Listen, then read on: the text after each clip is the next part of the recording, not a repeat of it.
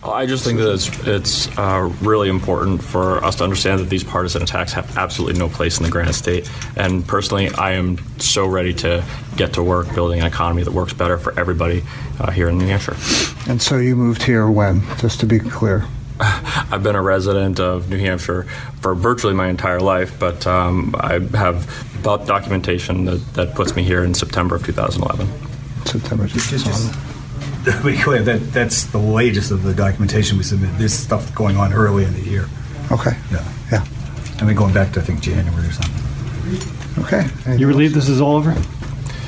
Yeah, like I said, I'm just really ready to get to work for the people of my district, for the people of New Hampshire. You know, we have massive issues with the opioid crisis and with the economy that we have to get ready to work on. So that's what I'm here to do. Senator Gannon last night withdrew his complaint to the commission. How do you feel about that move? I don't think that this entire thing should have been raised in the first place, but unfortunately, it was. And so I think Senator Gannon had the wisdom to withdraw the complaint prior to the hearing because he recognized the fact that this was completely baseless and partisan in nature.